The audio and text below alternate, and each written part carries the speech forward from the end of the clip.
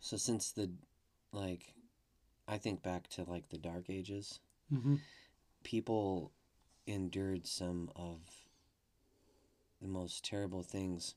So when I hear that things are getting bad now, or things have never been this worse, it's like, no, I think I think humans have endured much worse. But Colton, you almost started a little war today. Why don't you tell me about it? Okay, Jesse. I didn't start a little war today. It was last Friday, but it was still kind of an interesting story. So I'm still relatively new at my new job.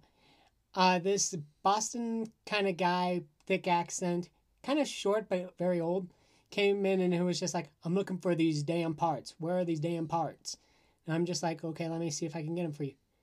I made a mistake, which is perfectly fine considering that I'm one of only two people in the store.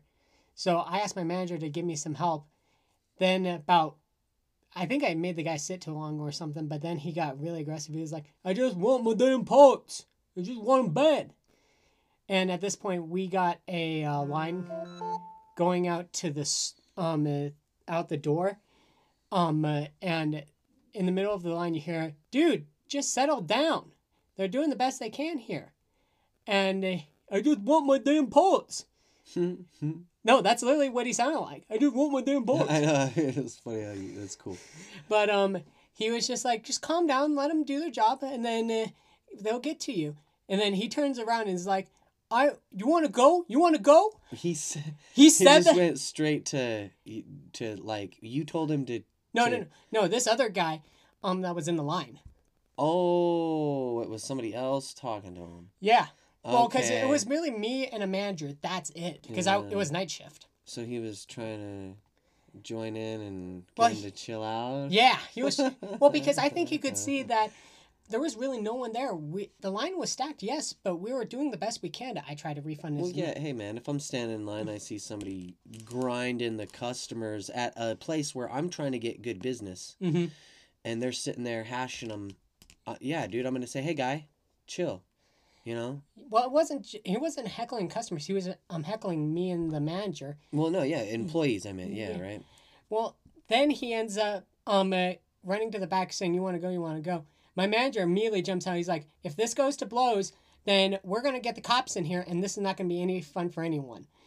And the guy backed off a little, and the guy that bugged him in the line, he was just like, "See, we can all be a civilized man. Let's get this over with and stay calm." And he's like, he turns around. The guy that's causing all the stir. He's like, "I will come back there and I will get some guys and we will punch you out."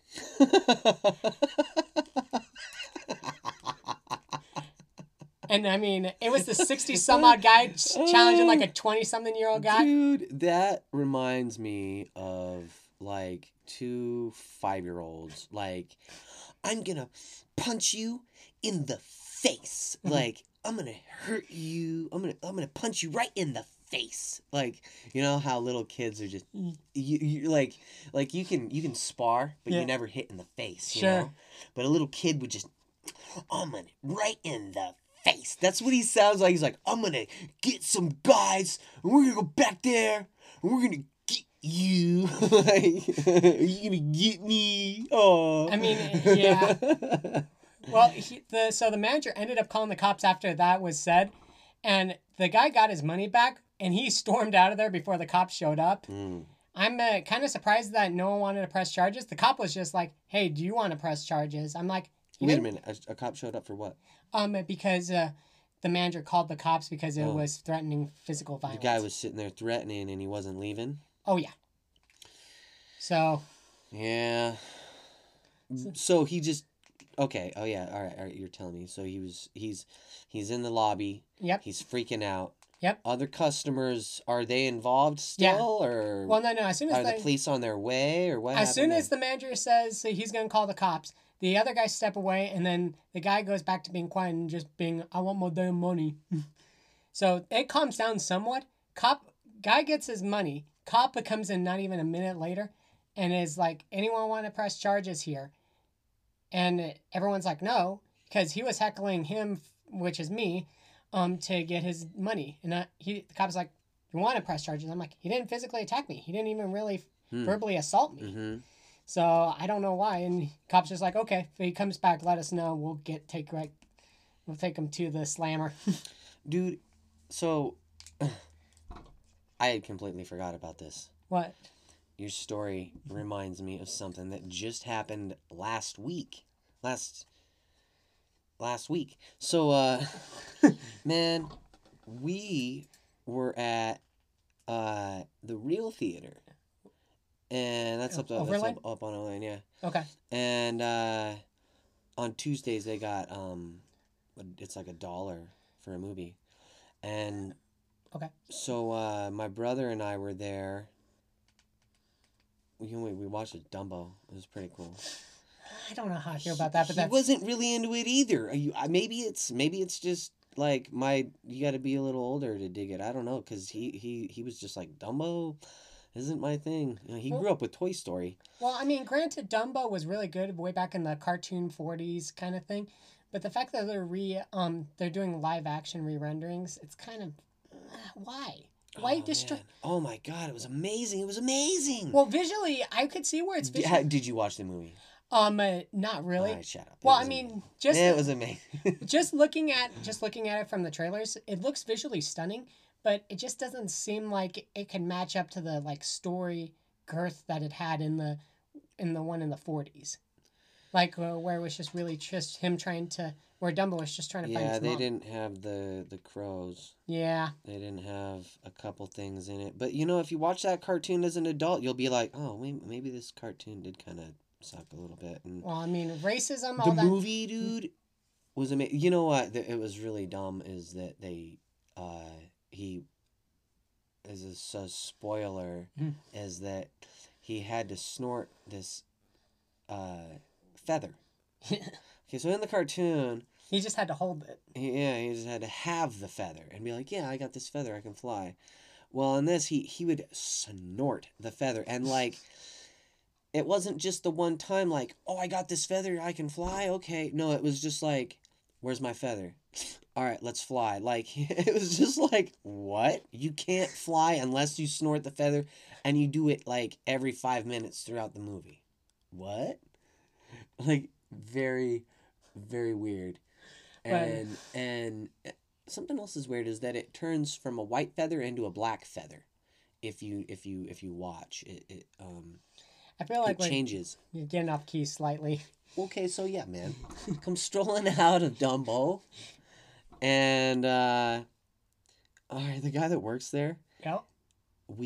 He grew up in the neighborhood. Yeah. And I don't know. I love his family. We grew up together. But his older brother, right?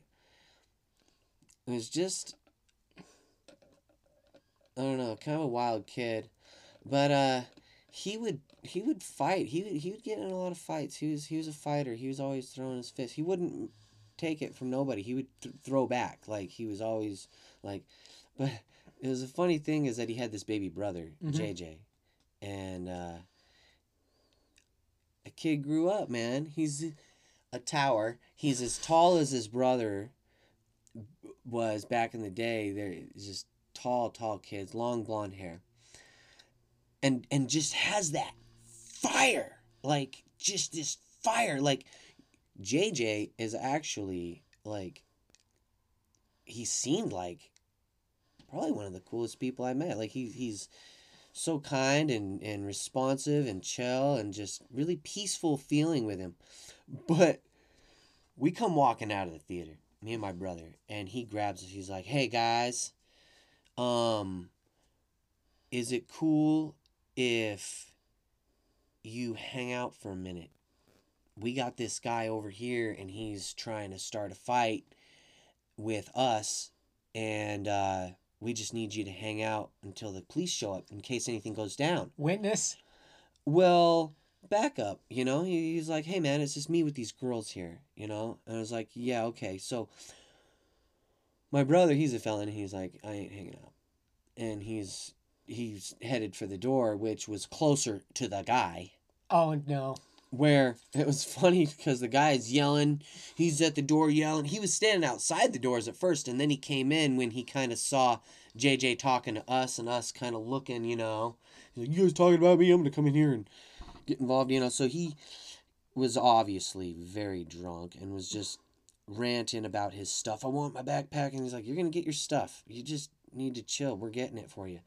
And he kept ranting, and he kept, you want to go, and my brother was standing there inside the doors, and the guy like flinched at him like, what, like, like, wow. And David stood there like he was watching TV, like a bouncer kind of, like, yeah, I guess, like, yeah, like he was watching TV, like, oh, that guy just flinched at somebody. Like, sure. He saw the whole thing.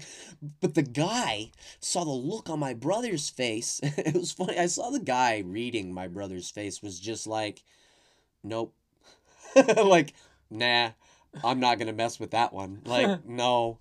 But when he did that, though, he turned and JJ was behind the counter.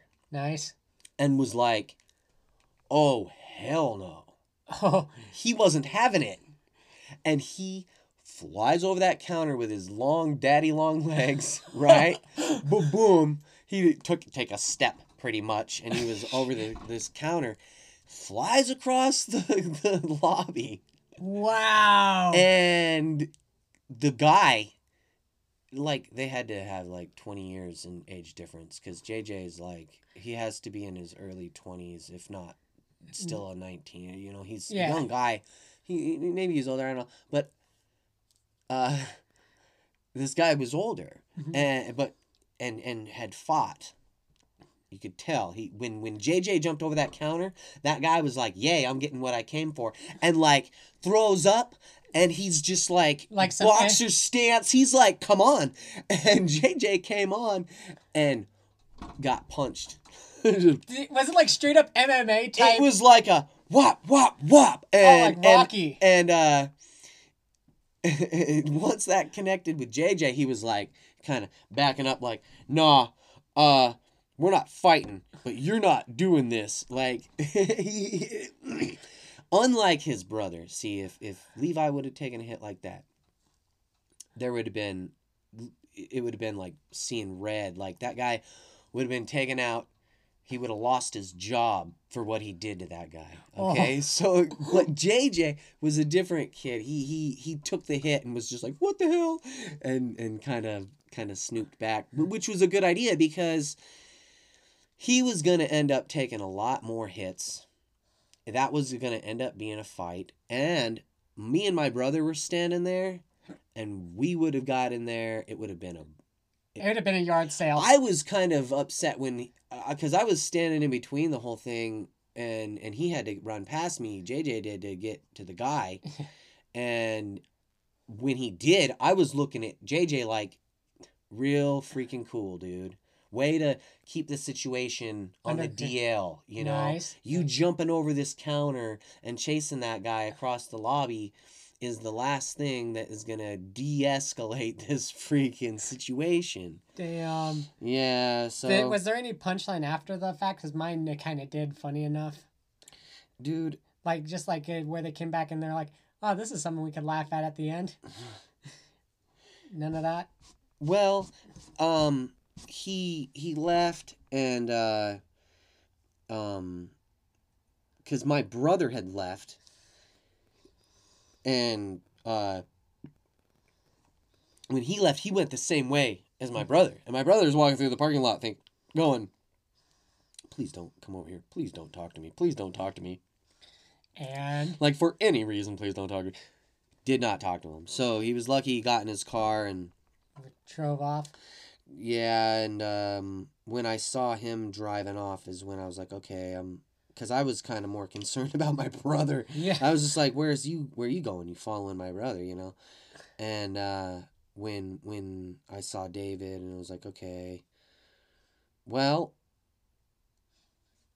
You know, the word was he was walking down the street that way, and the police were on their way, and I'm standing here going, my fingerprints aren't on anything. Okay, see you guys later.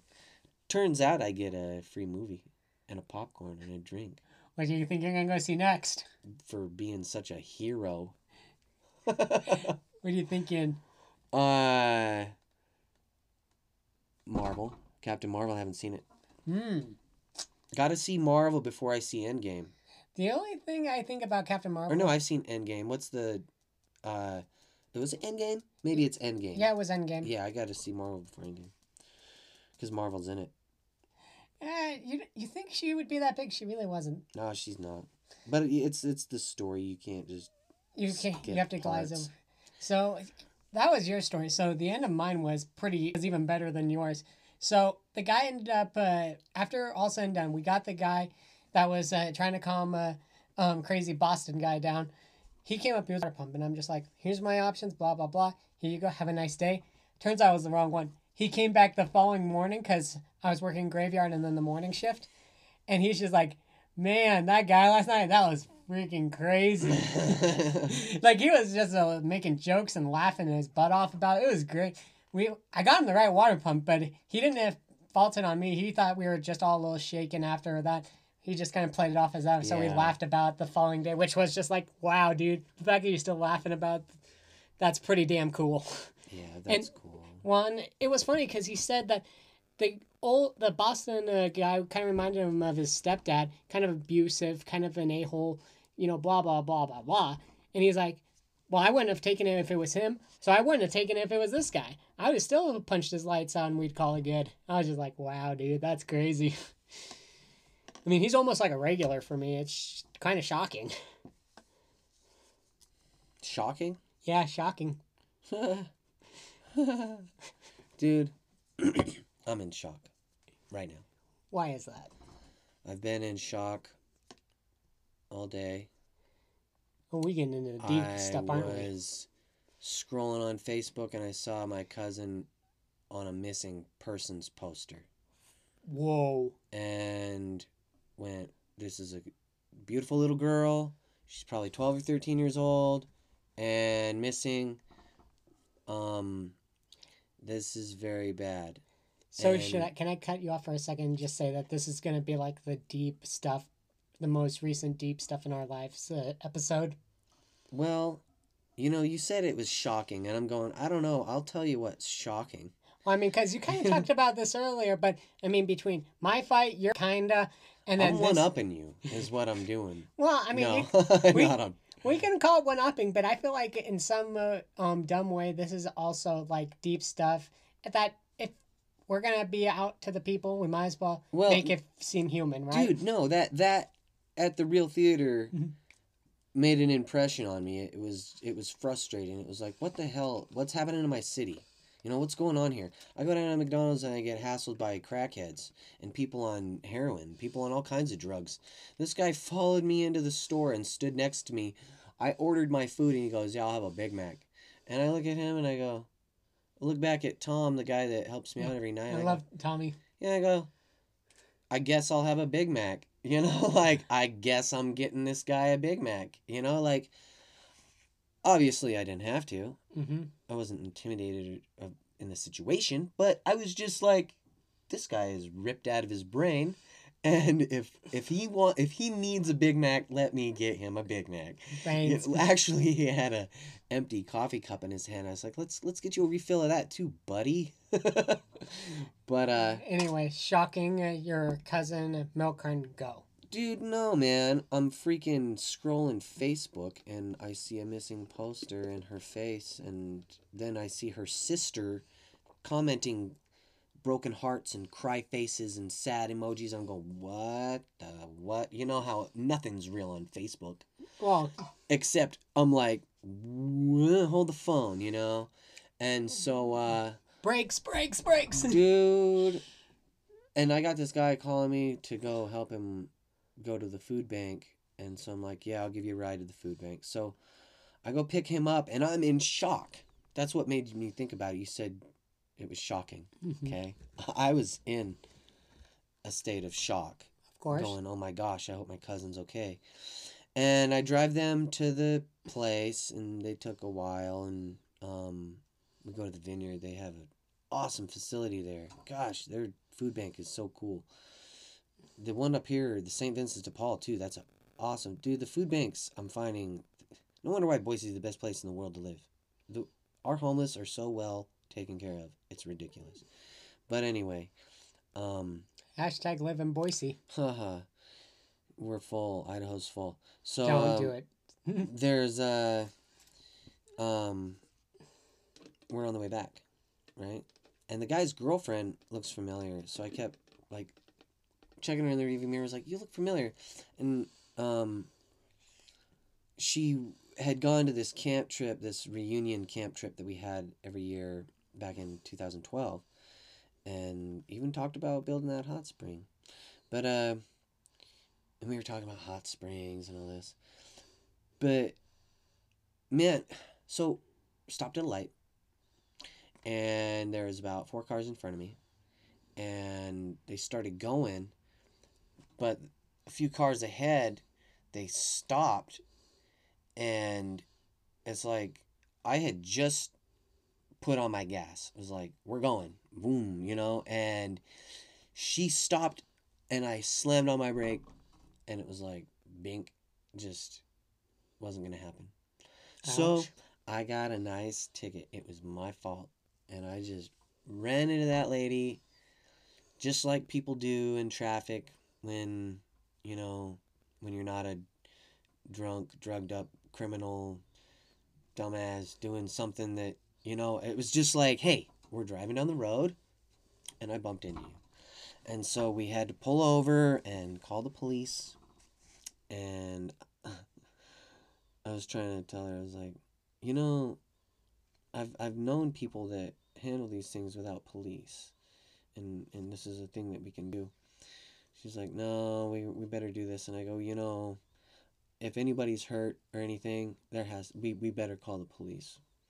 And so I was like, yeah, I don't know, but because if there's no criminal act in play, Yeah. but Dude's not sure enough, threatening the to punch. officer was like, yeah, we had to write you a ticket for following too close, and he even apologized. He was like, such a cool cop. Everybody involved was awesome.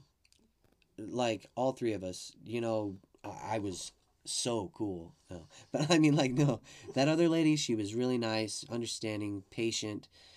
She was catering to the other three in her car who were freaking out.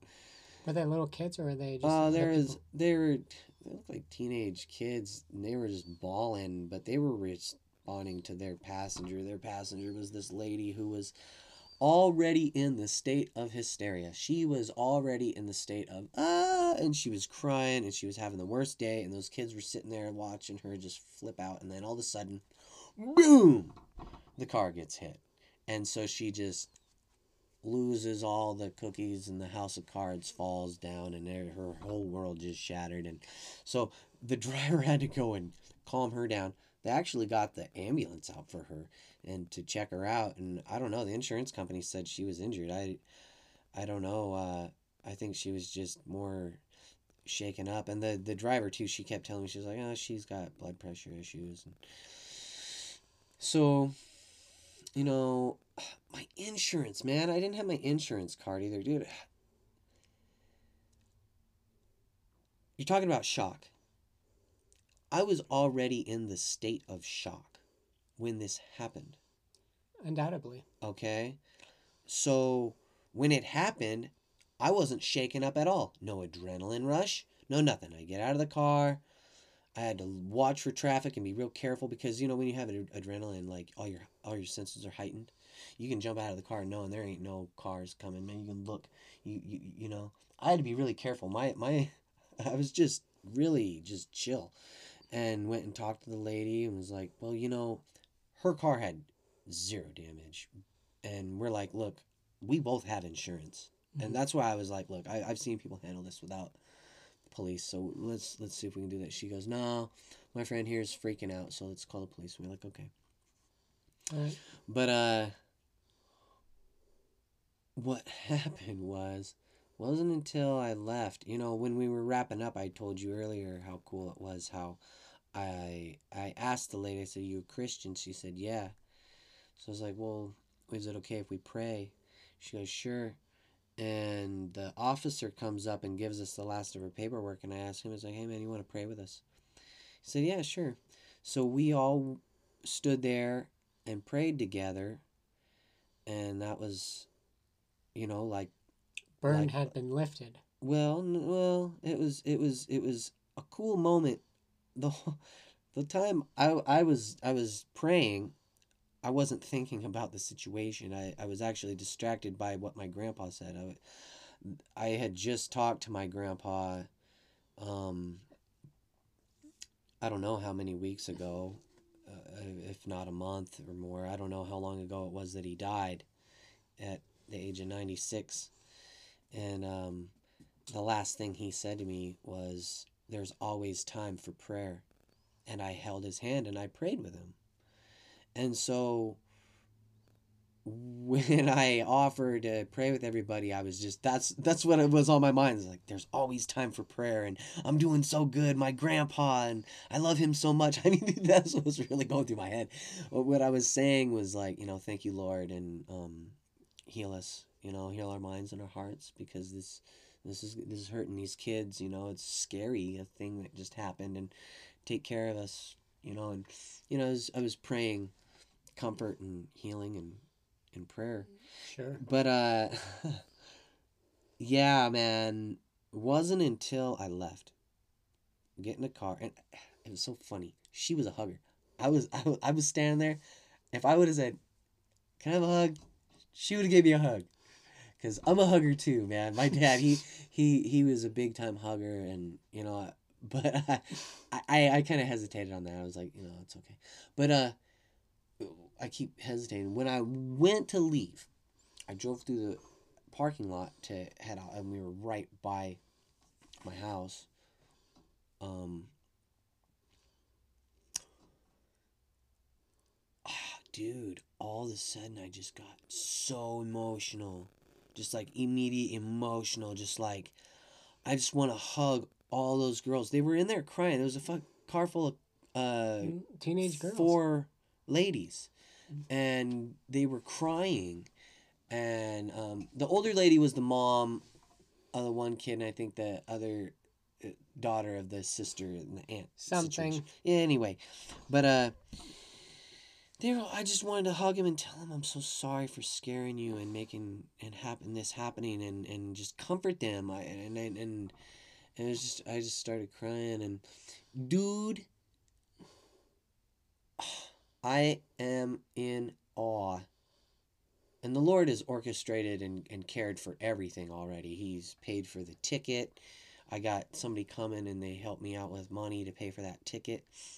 But my friend CJ was talking about if he was going to come on the trip or not, and was like, "Yeah, man, you need to come with us." And I didn't have room in my car because I had this kid coming with me, and I really wanted to ride with that kid too. He was a real cool kid, really just big inspiration, and I was gonna get some quality time and get to talk to him, get to hear his thoughts, and but instead, like, a couple other families had already communicated with his grandma and worked out a ride and everything, and I didn't know that, so, and he didn't know that either, so he was communicating with me and I was communicating with him, and kept telling him, I was like, "Look, dude, I need to talk to your grandma. We need to make sure you got a ride, socks. You got to make sure you got all your stuff and food and everything you need to go on this trip, and warmth and shelter and everything. And you got to make sure you got to make sure all their needs are taken care of." And I had to talk to his parent, and so finally I got a hold of her, and she said that he does have a ride with another family. Cool. I'll just tell my buddy he can ride with me, which is kind of a relief because my seatbelts just blew out. So because of the impact? I can wear my seatbelt. It still fits me. Yeah, but it's locked, like it doesn't retract in. Oh. And the other one was on a bigger guy. So if that kid got in that seat, he wouldn't be strapped in safe. And Okay. it's like, okay, it's probably best that he doesn't ride with me. And I didn't even have to express that to anybody. It's like the Lord orchestrated everything already, had everything taken care of, had his ride taken care of, has CJ. So CJ comes in. And I had just ministered to him last night. I read some of the word to him about his mom who had died. And he had told me that he wanted to see her in heaven. He knows that he has to start going to church and reading his Bible and getting close to the Lord. He doesn't want to miss out on seeing his mom again in heaven. And so, He's taken his first steps. you know, kinda, and yeah, kinda. It's amazing. He's taken some steps, but this was like some serious, like a decision, a choice you make, in your heart. Sure. And so the Lord showed me a scripture, and so I busted that out the other day, I think last night, and read it to him, and it was really vague. I'm not really sure if it landed, but because it wasn't when I had it in my mind and I looked it up, I go, I don't know if he's gonna really understand this because it had like a whole chapter ahead of it. It was by faith. This person endured this by faith. This person endured that by faith, by faith, by faith. And it named all these people, and then the beginning of chapter 12, Hebrews chapter 12, verse Okay, 1. that was Hebrews, right? It says something about the cloud of they're a cloud of believers who encourage us in the race. And so I wanted to express to him, I said, look, that's right here. She is right here. She's in that cloud, and she's encouraging you in your race. She knows you where you're at. She's encouraging you in your race. And I think it did encourage him today. He comes walking in, and he said something about being sober-minded. And I was like, that's really cool because it's really rare. He's on painkillers all the time. He has chronic pain.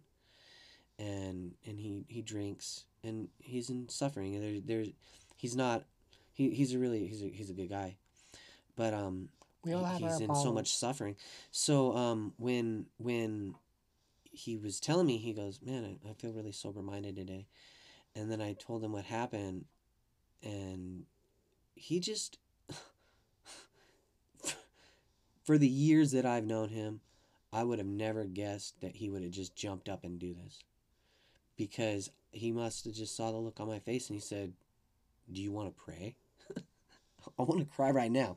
I can't believe those words came out of his mouth. He just comes up and, dude, do you want to pray? He saw that I needed to pray, that prayer was the answer. It was like, what? So You were on the outside, you were just like, this is so cool. In the inside, you were just like screaming at the I'm top of your going, I lungs. can't believe he just offered to pray with me. I've been ministering to this guy and he knows that it's time for prayer right now. And the miracle that I opened my mouth to pray, and the only words I could say, because talk about being in shock, dude. I was in shock. And the only words that could come out of my mouth was, God, I need you. And I just went silent. I'm getting choked up. Perfectly fine. When I went silent, he started praying. And he started praying for me. Oh, such a righteous prayer that was perfect. And it wasn't preachy, it wasn't needy. It was petitioning to God. And it was just, dang it, CJ. Wow. Why do you gotta make me love you, and it was like, It was the beautiful shock that we'd all been kind of waiting for in its own weird way. well, it was healing grace. You know, something happened to me when I was 17 years old. I was attacked and beaten and tortured. Yikes. Talk And about shock right there. You know, we're only 34 minutes in. I could tell that story. Yeah, well, it's going kind of with the theme of shock stories, but great endings. Okay. It was a dark and stormy night. No, Nice. no. So, like, are we done with that last? What were we just talking? I just told that story The about CJ and all that. CJ coming in and praying with me. What a proud moment. Oh, man. Anyway, okay. So yeah, okay. Now, something that happened to me when I was 17 years old, and this was the end of the school year. So I was just a few months before turning 18. I turned 18 in November, and this was in June. And what happened was I went to a party. I used to be a troublemaker, and I used to hang out with a lot of people. And when I was really little, we lived across the street from a bar, a Sure. biker bar. It was run by Brother Speed. And so the neighborhood, it was there was heroin, and there was just all kinds of meth, and just all kinds of not good hectic stuff. And all the drug addict parents had kids. They would come to my parents' house, and that my mom's house was the block house. Was it like the safest place, or was it? It was the safest. Okay. Anyway, please go on. Because we were drinking and smoking, and but it wasn't nearly what like heroin and coke and all that other no, crazy. and that was the thing, is that it was my family. We saw that stuff, and we're just like, that's not allowed on the property. That's not allowed at the party. Those people aren't allowed in the group. Like, when that person started hanging out with that person, and we know what they do, well, we're gonna watch you, and if you turn into them, guess what? You're not welcome around. We're not gonna keep calling you. Like, set some rules. I had some authority, and I became very resourceful at a young age. And my brother didn't want to run the business that my Sarah, I always call her my Sarah, my sister Sarah had set up. That sounds like an interesting band name, but I'm just kidding. I'm digressing. Along with like connections that my parents had, and just tons of connections in the neighborhood and everything, and my own connections and everything. When my brother wasn't up for it, I was just like, well, let's go. Eventually you have all these people looking at you going, well, what are we going to do today? And it's so funny when you have human beings and a big old group of people looking at you going, what are we going to do today? And you can literally be like, we're going to go down to the park and sit in the grass and play SEPA. And they'll be like, all right, let's go. Like, you can literally tell them anything. We're going to go down here and trash this guy's house. Like, we're going to go do this. We're going to go do that. Like, it was ridiculous. Yikes. But you step up. There was no leader in the crew. Sure. None of those people would say, yeah, that's my boss, I follow him, but there was a number of us that were the administration, you'd say. The hierarchy or whatever. Well, and especially in my age, like, they were all older than me. Oh, so they all had their circles, but like, in my age group at school, like, there wasn't anybody above me. Like, there was other people that had maybe other areas, and there was some people, obviously I wasn't like the most aggressive guy, so I didn't go around. Like, there was some people that like I wouldn't aggress, but at the same time, like, I had a lot of resources at my fingertips that I didn't get messed with.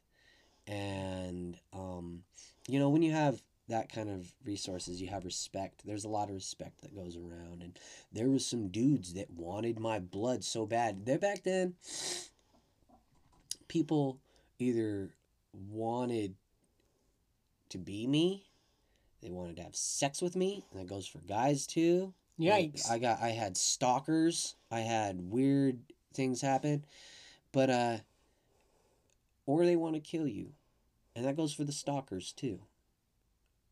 Some days they might just want to kill you and not have sex with you. But, man, there's guys that just despise you just for being you, and sometimes they despise you for something you really did. Maybe I cheated on your sister. Maybe I Said something bad about you. smacked your little brother in the hallway and just didn't respect him. Maybe I was just disrespectful to you. Yeah. Like Saying things behind people's backs and I'm stuff. completely oblivious. No. I actually I didn't gossip. I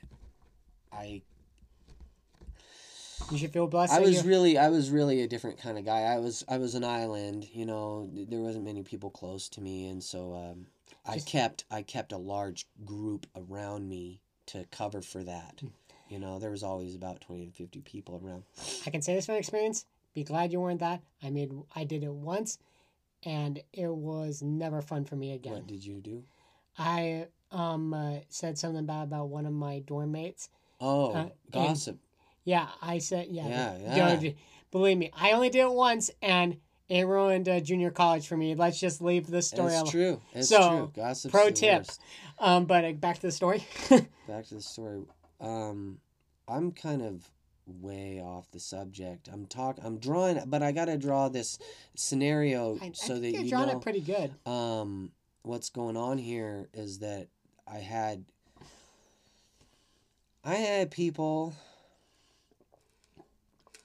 tell me about me. There was rumors going on about me. Somebody didn't know who I was, they'd tell me a story about me. Then I'd tell them who I was. There was people that I'd introduce myself to, and their eyes would get this big and go, they'd look me up and down, and you're Jesse Snow? Like, you are him? Like, him? Like, I had a reputation. But I had an amazing reputation. I mean, I had a lot of sex. I had a lot. But I don't know. I helped a lot of people out too. Making friends and stuff. But so back to the troublemaking. Now this was way late in the game. All right. A lot of people had grown up, a lot of people moved on, a lot of people that were younger than me that I was just like, you know what, I don't want to deal with you jerks. I had went through some stuff, I dealt through some stuff, and was back at Bora after going to alternative school, and I was back at normal school, and I was like, okay, I don't want to, I could have easily rooted myself throughout that school and had all of the connections because of my skill. I knew how. And everybody was waiting for me to. I showed up and everybody came up like soldiers reporting. They came up and were like, "Hey Jesse, I heard you're back. What's going on?" And they all wanted to know what was going on, and it was just like nothing. I had to tell everybody nothing was going on. And it was Everyone has heard of Bora has heard the name Snow. He's like Boogeyman, but way better looking. No, not even Bora. Actually, I was more famous at South. I'm just but throwing stuff. Even still, Bora, I was a legend, and so there was a lot of people that never met me that did hear about me at Bora. But then, now I can't go to the grocery store or the mall or anywhere where there's people without somebody working there. You're like, "Hey, Jesse, this is a small town. If you grew up here, you recognize people from around." So it's people recognize me still all over the place. That I'm like, "I don't know your name. I don't remember you." That happened. Well, with my new job, that's going to be happening to me. Well, plus I did a lot of drugs, so I didn't remember a lot of people's names. It was more I had, and that was back before. Well, I had a cell phone. That was back before anybody else had cell phones. My parents had to buy me a cell phone to ease up the ringing phone at home. Yep. And I had this little black book, and it had everybody's phone number. Anybody that mattered, I had all their numbers, and I could get everybody together. I would throw parties, and I would party plan and drug deal and just do all kinds of different things. Digressing again. I'm way over here. So everything was dying down at the end of the years. Everybody was moving on. And we were at this place called the Punker House. There was these punkers. They were going to BSU down here, Okay. and that was the thing. We were all coming out of high school into college, and you know, in my game, in the game that we were playing, the step up, the to move up in that was to be. I would have had to start carrying a gun, and like start being more violent. Oh. I was already a little violent, and I'd already pressed a little weight, like getting people to do things. But like, Nothing like this level. I would have had to like defend myself. I would have had to intimidate. I would have had to protect myself.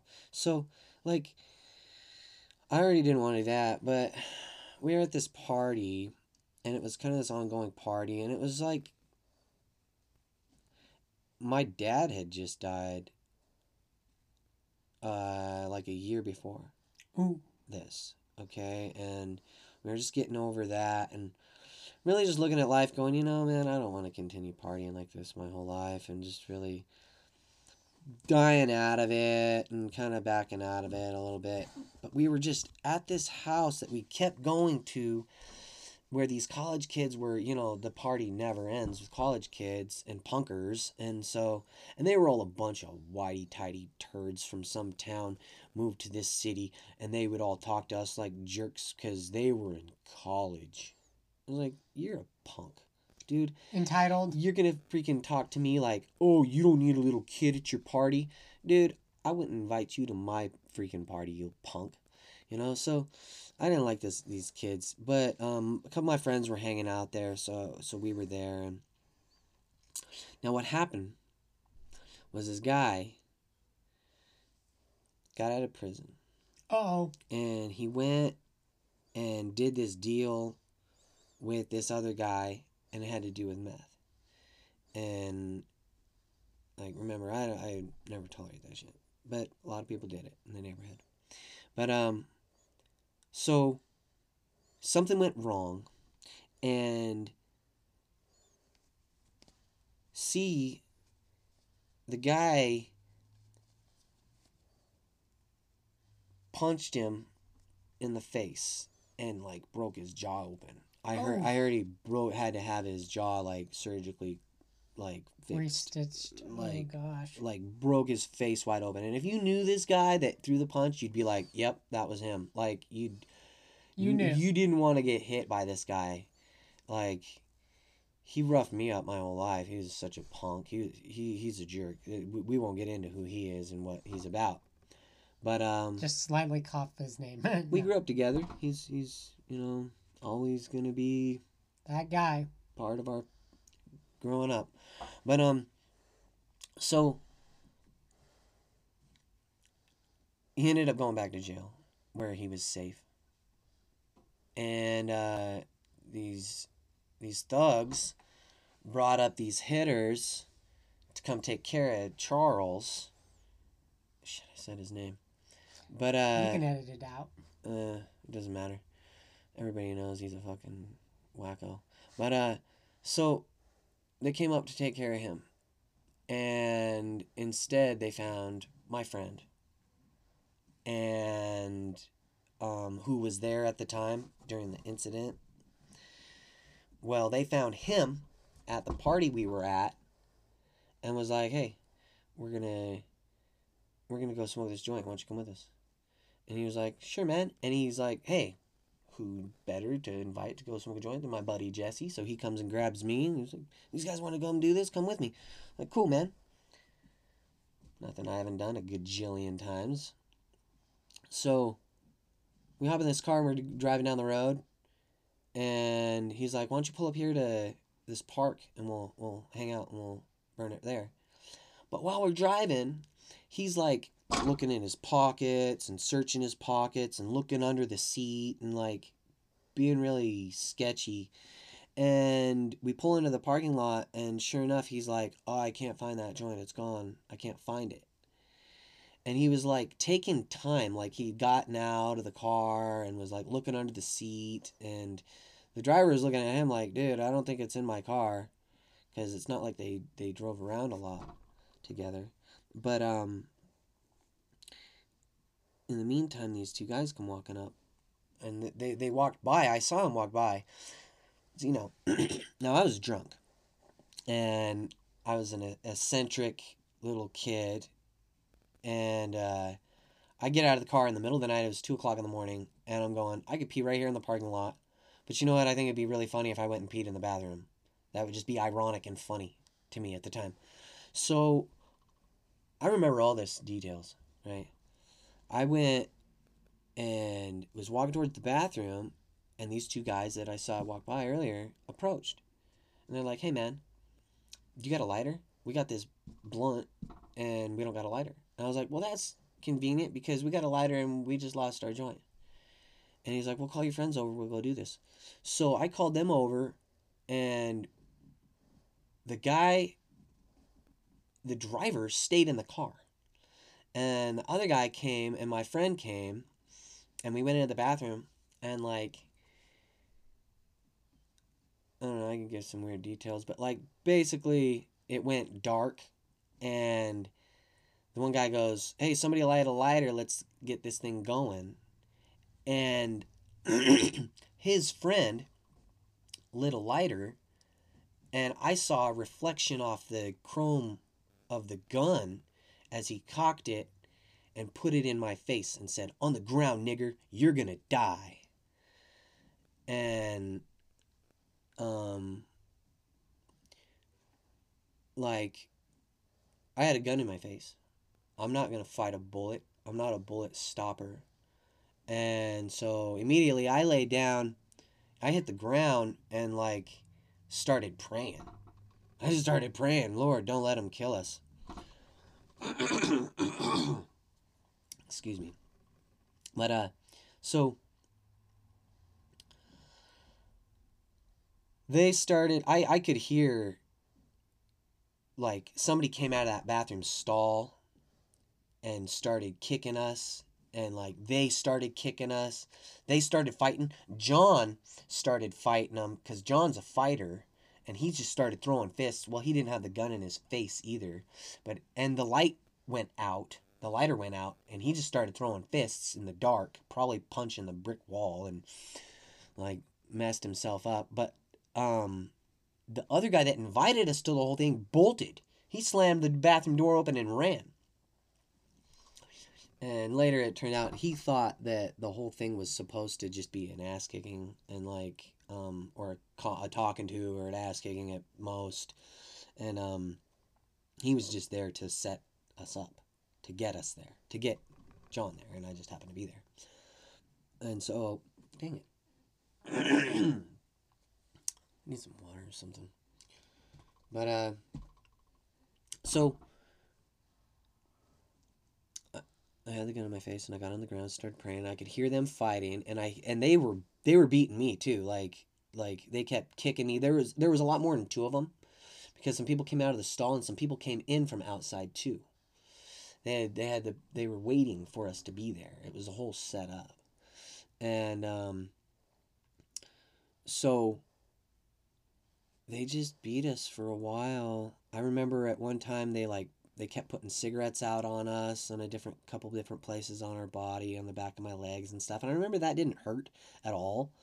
Like the burn was just like a bee sting. It was just like a little pain, and the cigarette, just went out. Cigarettes just go out. It's not like they sat there and long burn. They didn't do it right. They just put the cigarette out on my leg. I heard them dropping a rock. They kept throwing this rock. It must have been that big by the sound of it. They kept dropping this rock and throwing it at his head and at his body, at my friend John, because he fought. They were pissed at him and tortured him a lot more than they tortured me. But they tortured him into a coma. He was in a coma for 3 weeks. And I was out of the hospital within 3 days. But what happened was I could hear them torturing him, and they were torturing me. And at one point I thought, maybe if I convince them that I'm not going to go to the cops and that, just to stop doing what they're doing and to leave us alone, that they'll just stop. And I pushed myself up, and I was on my knees in the poetic position of being in a puddle of my own blood on my knees, begging for my life. And the answer was a knee to my nose, which is broken still and deviated, which I've gotten fixed, but it's still messed up. And then as I went down, so he kneed me in the nose, and my head was between the brick wall and the knee, and so it crushed my nose. And then when I went down, I was followed by the pistol whip, and I have a dent in the back of my head. Yikes. From the pistol whip, and that knocked me out. So I learned to not beg for your life in a puddle of your own blood. If you ever get the opportunity, don't do it. So they pistol whipped me, and I was knocked out for a little while, and then I came to. And at that point, I was like, okay, I just went completely possum, and I could hear him torturing him, and they were torturing me, and they rolled me over, and they like stole my shoes. It was so funny because I had worked all day, and it was late at night, and I had just gotten off work, and I hadn't had time to change. I changed my shirt, and I was still wearing those black kind of khaki pants, and I had this button-up shirt. I was dressed real nice because it was graduation day for the seniors. It was their last day of school, so they were having these parties, and this was a big deal. I was only a junior at the time, and it was my end of my junior year, and what happened was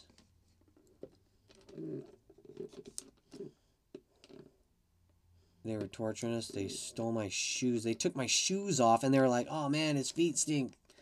And they put my shoes back on. They were these really nice silver Nikes that I bought for track. And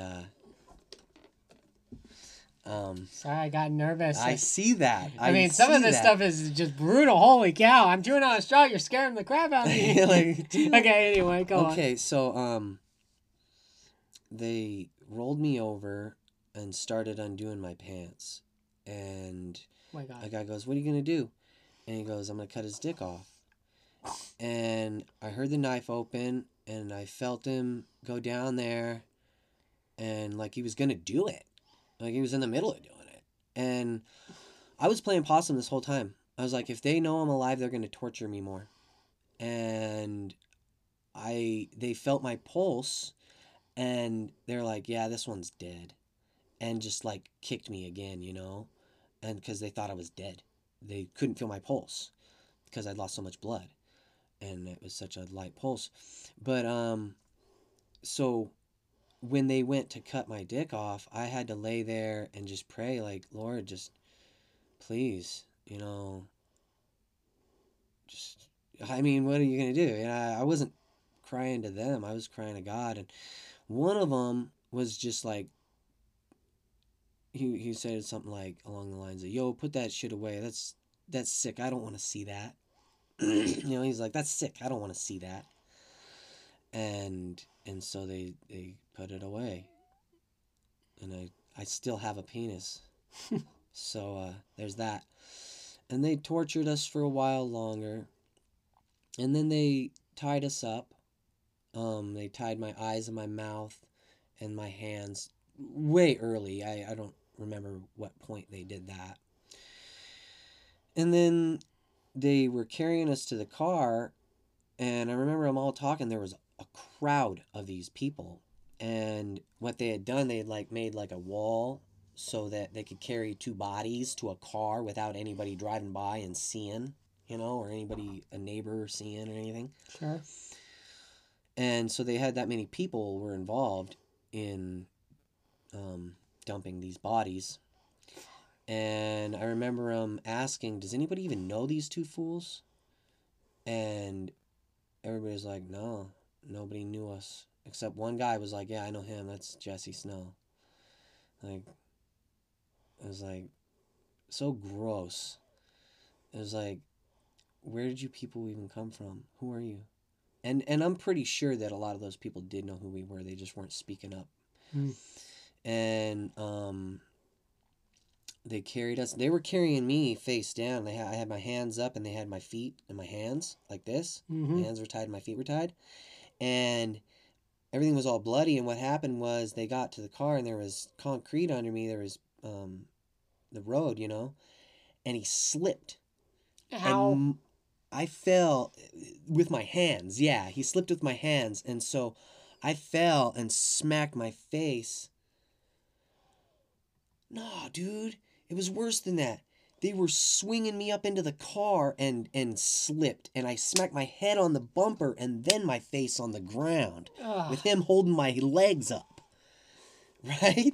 And then they picked me up and stuffed me in there, and because they thought I was dead. They had felt my pulse. They were dumping dead bodies at this point, and he had been snoring, so they knew he wasn't dead because they crushed his throat. He was making this snore noise. His tongue was going back into his mouth. But so we started driving, and I knew where we were. I know Boise. I got a map, so I knew we were going up Vista. I knew we were going out towards the desert. I knew we ended up at the tank, out there at that old army tank, which isn't there anymore, which is weird, because it's one of those things you always hear, like, oh, I heard they removed that, and like they actually did. Finally. But it's where they dumped us, outside of Boise, out Pleasant Valley Road. And I remember they had pulled him out first and dumped him, and then grabbed me and dragged me over and set me up. They set me sitting up. It was really weird. They took the blindfold off and the gags off, and when they did, there was like a blood puddled up in the thing. So when they took it off, it splashed down, and just in the seconds that I had been sat up, I had blood coming out of my head, and they took the thing off. What came out of the blindfold splashed into a puddle of blood already in my lap. Like I had so much blood coming out of my head, it was just ridiculous. Gosh.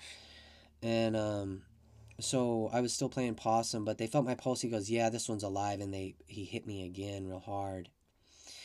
And the whole time I was conscious. I wasn't gonna respond. I didn't, nothing. I did not respond as if I was dead.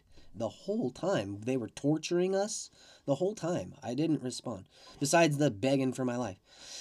So I watched out of the corner of my eye the tail lights, disappear off into down the road, and there was like 3 cars that drove down and disappeared.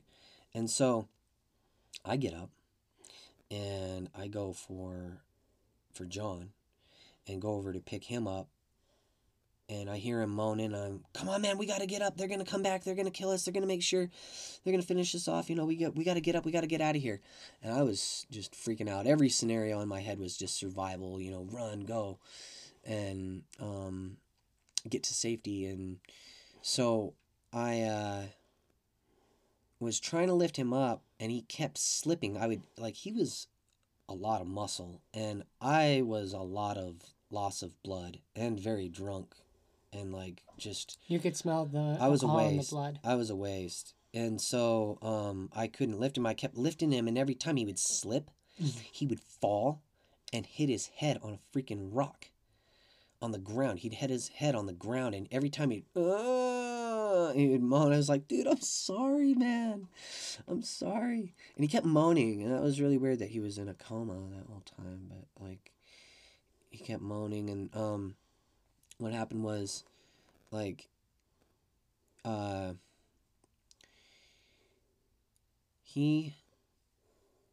couldn't get him up, so I started walking down the road, and I was being really stealthy and slow, and looking as far as I could, trying to get my eyes to adjust, and just seeing any movement, lots of adrenaline, you can see everything, and except this one thing. I'm walking up, and all of a sudden there's a truck parked right there on the side of the road, and I'm about 5 feet from it, and I about crapped my pants and jumped behind this mound of dirt and crawled all the way back down that dirt road. I crawled on my stomach all the way back to John, just commando, because I didn't want him to see me. I didn't want them to know I was alive, and I didn't want them to come down and finish us off. And I was sure that that was them watching us, making sure we didn't come down that road. And it turned out it was not. It was somebody up there on a date. And they saw the cars go up there and dump us and leave. And when they saw me coming down the road, it scared them. And he got out of his truck and to see what was going on, and got back in his truck, and they left. And they didn't leave. They were there for a long time because something else. But like, what happened was they ended up finding his wallet. He dropped his wallet when he got out of the truck. So that's how they knew who that was and what their story was. Because I crawled all the way back to John, tried to get him up a couple more times, hitting his head on the ground. And then I got down on my knees, and I got down as low as I could with him to just hug him as much as I could, hug him and kiss him. And I kissed him, and I was crying, and I couldn't save him because I couldn't carry him. Mm-hmm. And I had to apologize. I'm sorry that I can't save you and I can't carry you. And I just remember just being apologizing so much. And then I started crawling. I crawled up over that pile. There's mounds of rocks and stuff, and I crawled over it and got into the desert and just crawled off into the desert until I kept seeing these animal holes, and every time I would crawl past one, I could feel like just a temperature change. Like it just felt warmer there. Like I had lost so much blood. My body was not keeping me warm. I could feel the air. Okay. You know, like if I crawled past an animal hole, I could feel it was a little bit warmer. And what happened was I found this spot. It had these like 5 holes in this like a crescent. And I was like, okay, maybe this animal had dug down and there's a burrow under me. I'm going to lay on top of this burrow, and that's going to be the warmest place in the desert. You're laying on the ground, okay? You have nothing. The warmest place to be. And there was these some sage brushes there that blocked the wind, which was nice. And I had to stay low because that truck was there far into the night, and I kept seeing that silhouette of that truck, and I would crawl real low and lift my leg and pee because I kept having to pee. I was full of beer. I drank a lot that night. I was full of beer. It was a party. And I had my nice shirt on, man, my nice shoes, my necklace, and my hair. I was just chilling. But so, man, my favorite shirt got just ruined forever, and those shoes were ruined. But anyway, I kept getting up and peeing, and every time I'd get up, there would be a puddle of my blood from my head where I was, and I couldn't lay back down on it because it was so cold, and I would change places, and so eventually there was all these puddles. There was like 3 or 4 puddles of blood laying there, and because I would just like turn like a clock. Sure. And eventually I quit doing that though, because I was like, no, I'd rather just warm up a spot than warm up a new spot, I learned. So I started doing that. But like throughout the night until the sun came up, and it was like twilight, okay? Just you can see, you know, there is light, right? Mm-hmm. And I start hearing like a cow mooing or something, like cows. And I was like, is there cows? And then I start hearing,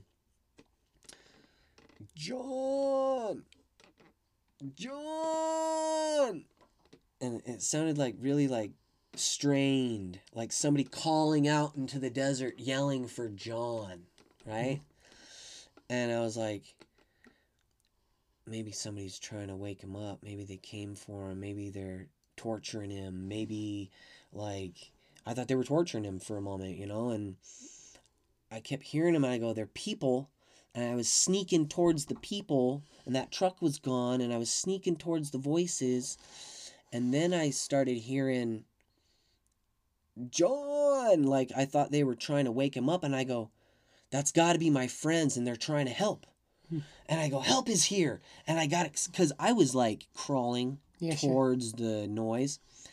And I got excited and I jumped up and I was running. And I hit that mound of dirt because I had to crawl over it. Mm-hmm. And I going that fast and I hit it and I just crawled up over it and I could see. And there he was, laying alone in the road. There was nobody. I thought it was people. I was hearing people. And there was nobody. And it was him. And he wasn't calling out his own name. He was just moaning.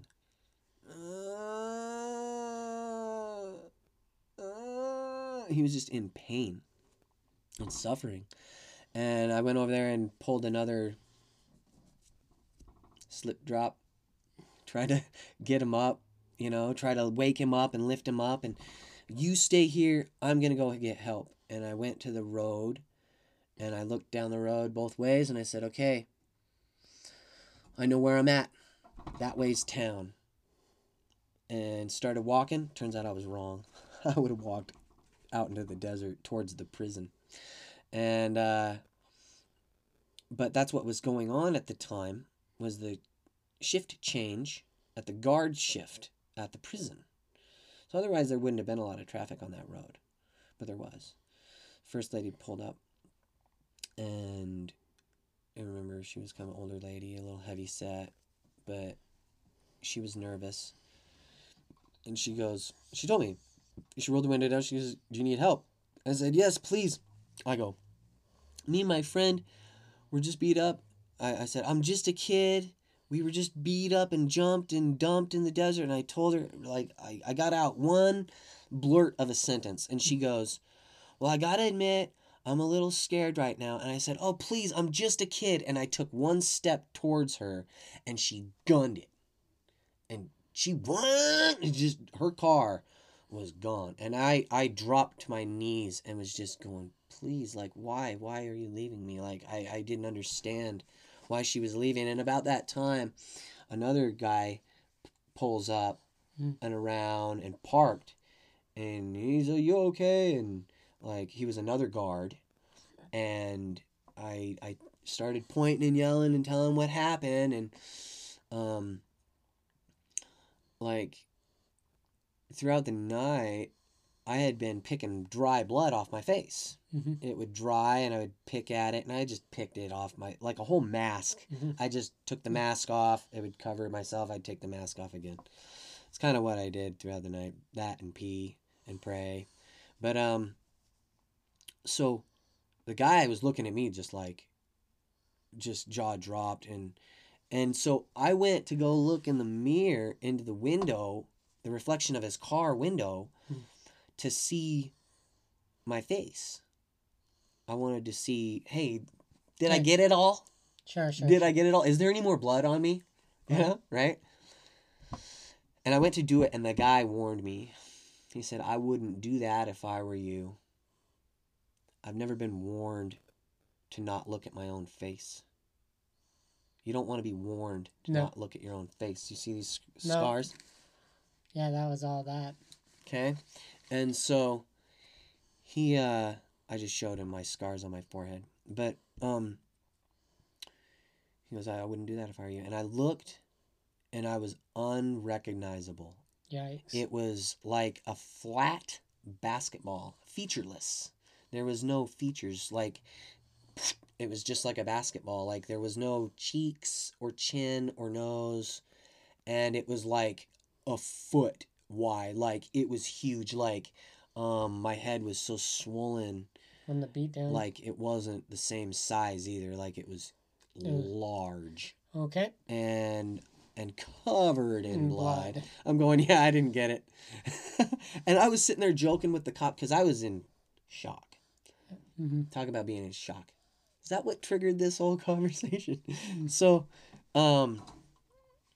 I got strapped down and driven to the hospital, and told Same the with officer the story and was hitting on nurses. How you doing? And like throwing up because he pumped me full of morphine and it made me throw up. And I leaned over to throw up, and they leaned me over my side, and I started throwing up a lot of beer.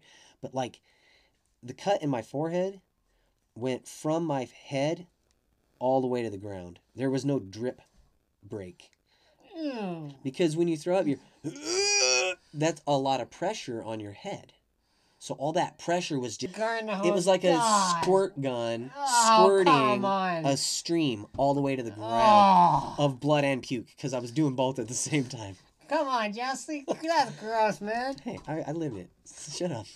But so the doctor he was sewing up my forehead too, and like morphine was wonderful. I remember when he put it in me, I told him, I go, I am so glad I can't get this on the street.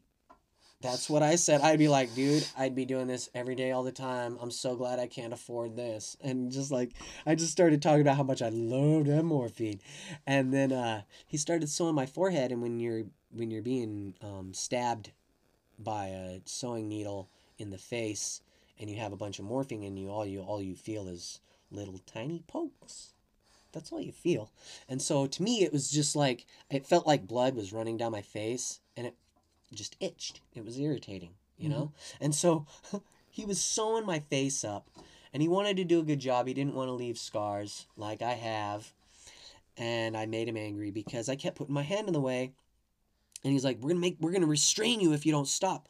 And I was like, look, man, it just itches. I'm just gonna scratch it, and you can keep doing it.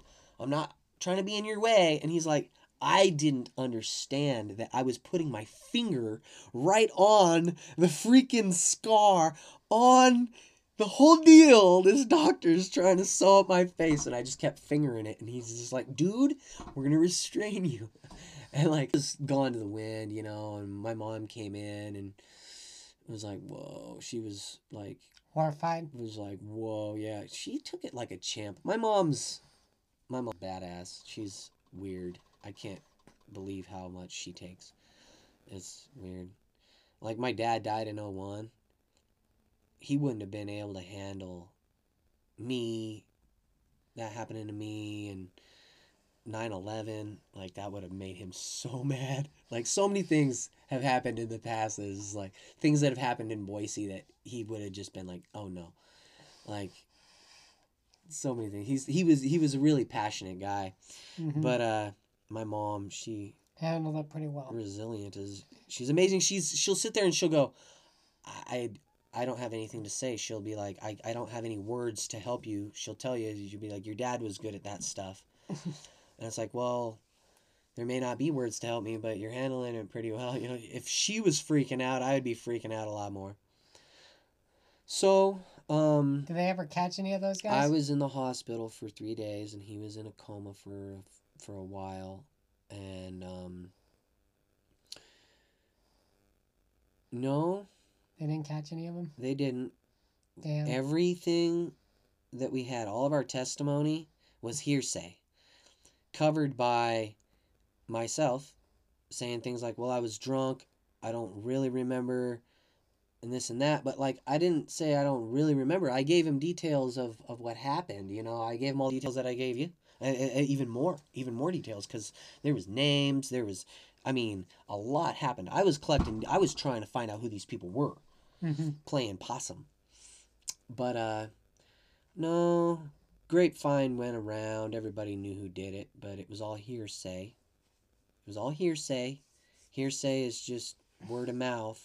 It's like no solid evidential proof to hold up in court, and unless they confess to it, you know? Man's justice may save him, but ain't gonna save him from God's justice. So let me close on this comment, based on what you just said just now, is that the one guy that knew these two bodies were that they were one guy, that one voice that spoke up and said, yeah, I know, that's Jesse Snow. He approached me sometime, just weeks, it was a short time after it had happened, and I was going for a walk through the neighborhood, and he was interested.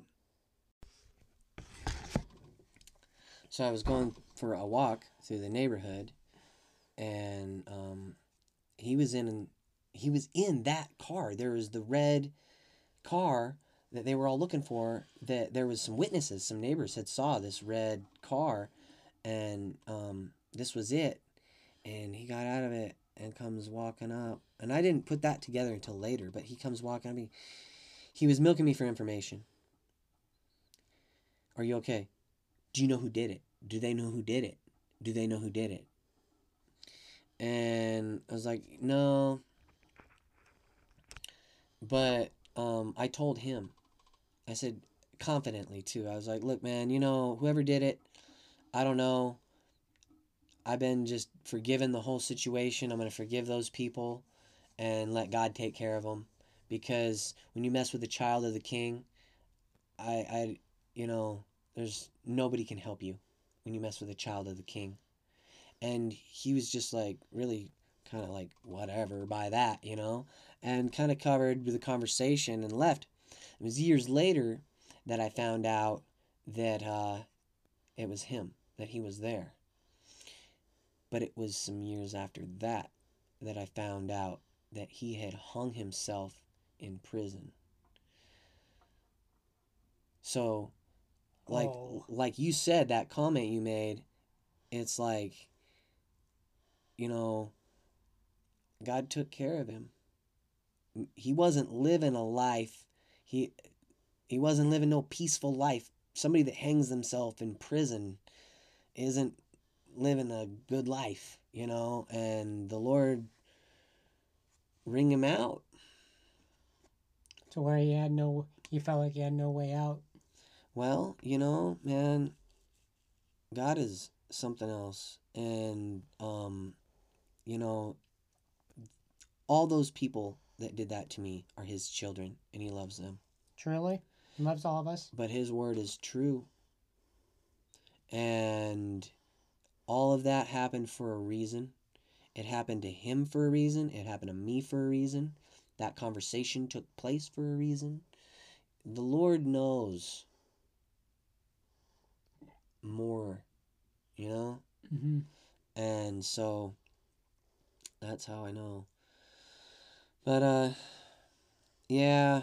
So add to the more shocked, because that's all there is to it on this one. Yeah, and I spared you a lot of the details. Well, it's not really sparing me, it's sparing a lot of the viewers. I mean, that stuff's pretty up there in like the R-rated category. I mean, holy cow. Yeah, you know what's funny is that somebody might look at that experience, and a lot of people have accused me and said, is that what tricked you into going to God? Is that when you started faith? Is that where your faith comes from, that this freak thing happens to a person and they cry out to God, and so therefore, like, people get hypnotized into faith. And what a lot of people don't know is that I have always passionately loved the Lord, had great faith in God, and a hunger to serve Jesus Christ, and had made lemonade out of what I was given. I was given something terrible. I could have turned out a heroin addict, a drug addict. I could have turned out dead. But instead, I was the leader of the neighborhood and led people into peace and parties and fun and good stuff. And, man, what that did was just, I was already in the process of not wanting to party. It really didn't do anything to who I think of myself, to who I am. I know who I am. That's something that people have met me in, that knew me then, Mm-hmm. that they're like, geez, Jesse, you haven't changed. You've matured, but you haven't changed. You're still you. And I tell them that's because I knew who I was then. When you knew me then, I knew who I was, and I still do. And so that's a really, really powerful thing, to know who you are, and it keeps you from being violent and doing a lot of things. But at the same time, this caused post-traumatic stress And post-traumatic stress causes depression. Correct that. The word says anxiety in the heart causes depression. And so all that anxiety that just dwells, I mean, it rolls, and then depression becomes a snowball. It becomes peaks and valleys. It becomes this thing. It rules you. I mean, I start going, I don't want that one night when I was 17 years old to define the rest of my life. And here I am going on 35. And you better believe that one night definitely defines the rest of my life. 9. It has very much. Very much. Every communication, every conversation, every person I meet ends up having to know that I am mentally handicapped. Boy. They can't see it. I have to notify them when they say, geez, Jesse, come on now. I know you can do it. I understand your encouragement, but I can't. And I know I can't.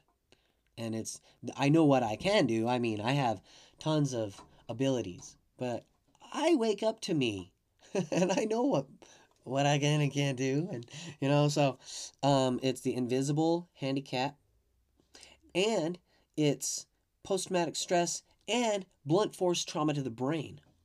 That's crazy. When doctors look at it, they go, well, we kind of know how to troubleshoot PTSD, and we barely know how to troubleshoot brain injury. But both? Yeah. I haven't met a doctor that wanted to touch it with a 50-foot pole. A lot of the therapists want to throw medication at it, and I have, over the years, how many years has it been, bro? Since 2001? 18? Okay, in 18 years, I've learned that diet and exercise, if you hear what's healthy by the majority, if you hear healthy people talking about what's healthy, do it. Oh. Yeah. Okay, please go on. Diet and exercise, do it. Because, and listen to healthy people that are being healthy. Take one tip from them. What are you doing that's healthy? Oh, I do this. And everybody will have one thing that is just, oh, I do that. And you take all these star tips. Hey, that's how I became a good at Frisbee golf. I would see somebody throw really good. I'd be like, dude, what's one piece of advice? And I would only add one thing. And it made me a better golf player. And that's the same thing with health and life, is you ask the people that know. That's why you go to church. You find people, those men are married men. They have as healthy as a relationship can be. They have children that they're giving a healthy life. Anywhere else, you find people that love their kids, but hey, they're just trying. You know what? They have so many unhealthy things that they're doing, even if it boils down to just the lack of God in their life. Like, a Christian family in a church is always going to be better off than a Christian family or any family outside of a church. That's just the bottom line. None of that. If you want to be healthy, go find healthy people and take advice from them. Apply that advice to your life. And that's what I've done, and it's helped me with depression. It's helped me with my with my brain injury. But I still wake up knowing that I can't just make my legs grow back. And my brain is still brain damage. It's like I wake up to it every day, and it's like anybody that we wish they could fly, they'd be like, I wonder if I can, and they would kind of try, but it's like I wake up every day and I look in the mirror and I go throughout my day and I test myself in all ways. I'm always trying to strengthen and improve myself and test myself, but I continually